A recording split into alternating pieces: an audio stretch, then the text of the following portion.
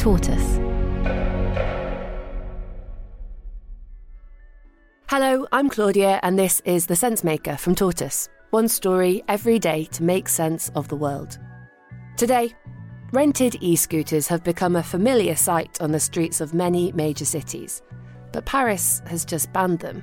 So what's going to happen in the UK? That's after a short break. Introducing Wondersuite from Bluehost.com. Website creation is hard. But now with Bluehost, you can answer a few simple questions about your business and get a unique WordPress website or store right away. From there, you can customize your design, colors, and content. And Bluehost automatically helps you get found in search engines like Google and Bing. From step-by-step guidance to suggested plugins, Bluehost makes WordPress wonderful for everyone. Go to bluehost.com/wondersuite.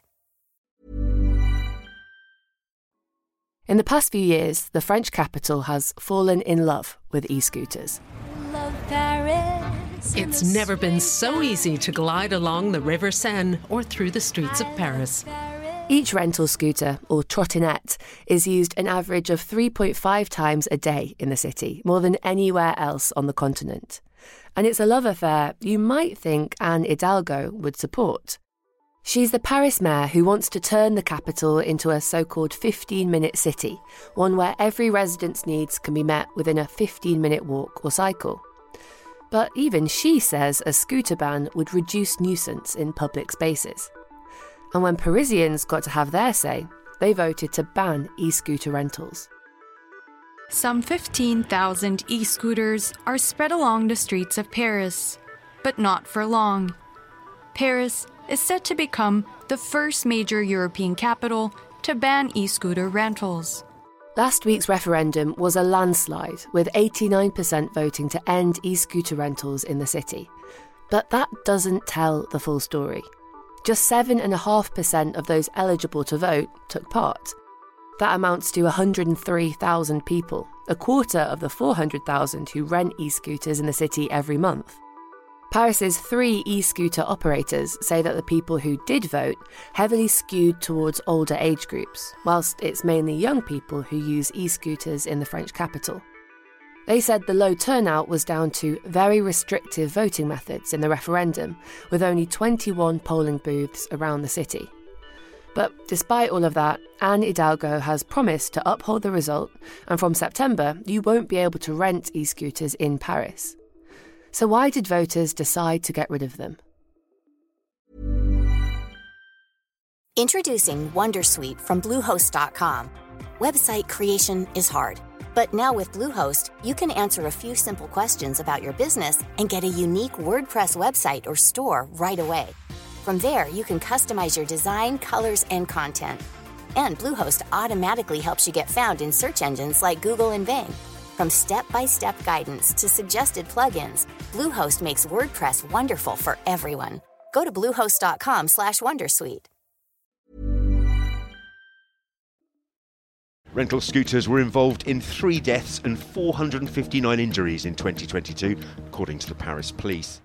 Some people who want to ban e-scooters think they're too dangerous to be on the roads. The numbers you just heard are small, but they are on the rise, up from 353 injuries and 1 death in 2021. Here's Mayor Anne Hidalgo speaking in 2019. Every week there are new accidents. Disabled people are having issues on sidewalks. A mother and a newborn were hit while crossing the street. A woman was hit in a public park, causing her multiple fractures in her hand. So this can't go on. Their speed is also a source of anxiety, and there are environmental concerns too. They don't emit greenhouse gases or contribute to vehicle congestion, but the material used to make them and the energy used to collect the scooters and charge them create significant carbon emissions. There are also concerns that they make the streets look untidy and block pavements because they can just be left once users are finished with them. But the decision to ban rental e-scooters might be counterproductive. Private e-scooters aren't covered by the ban, so Paris could see an uptick in people buying their own. Rented e-scooters have their speed restricted, but privately owned ones can go much faster.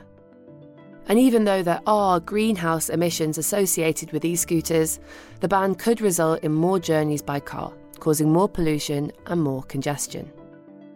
Paris isn't the only city trying to navigate the emergence of e-scooters. Almost 2 million trips have been made in London since a rental scheme began in 2021, and there are 30 government-approved trials across England. While you can own an electric scooter, it is effectively illegal to ride it on public roads and pavements in the UK.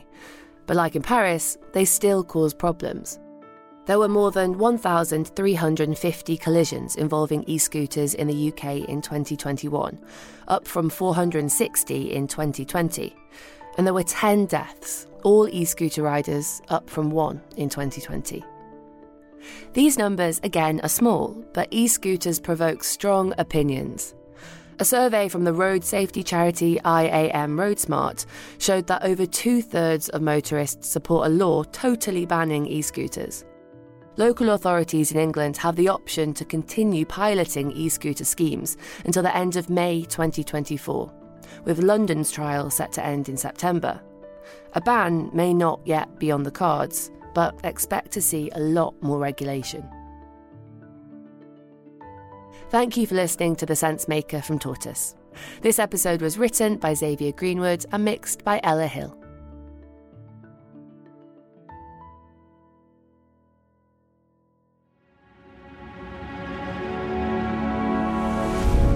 Tortoise.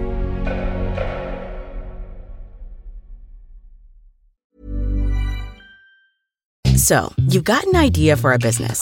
The store of your dreams. There's just one thing to figure out.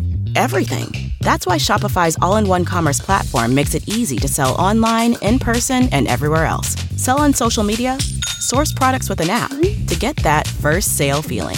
It's the only solution that gives you everything you need to sell everywhere you want. So when you're ready to bring your idea to life, power it up with Shopify. Sign up for a $1 per month trial period at shopify.com/listen. Hello, I'm Giles Whittell, Tortoise's Deputy Editor. On the News Meeting podcast, we try to make sense of what should be leading the news with 3 guests who each pitched the story they think matters most. And once a month, we record a live episode in our newsroom. The next one is on the 27th of March, and I'm going to be joined by the brilliant author and podcaster Elizabeth Day.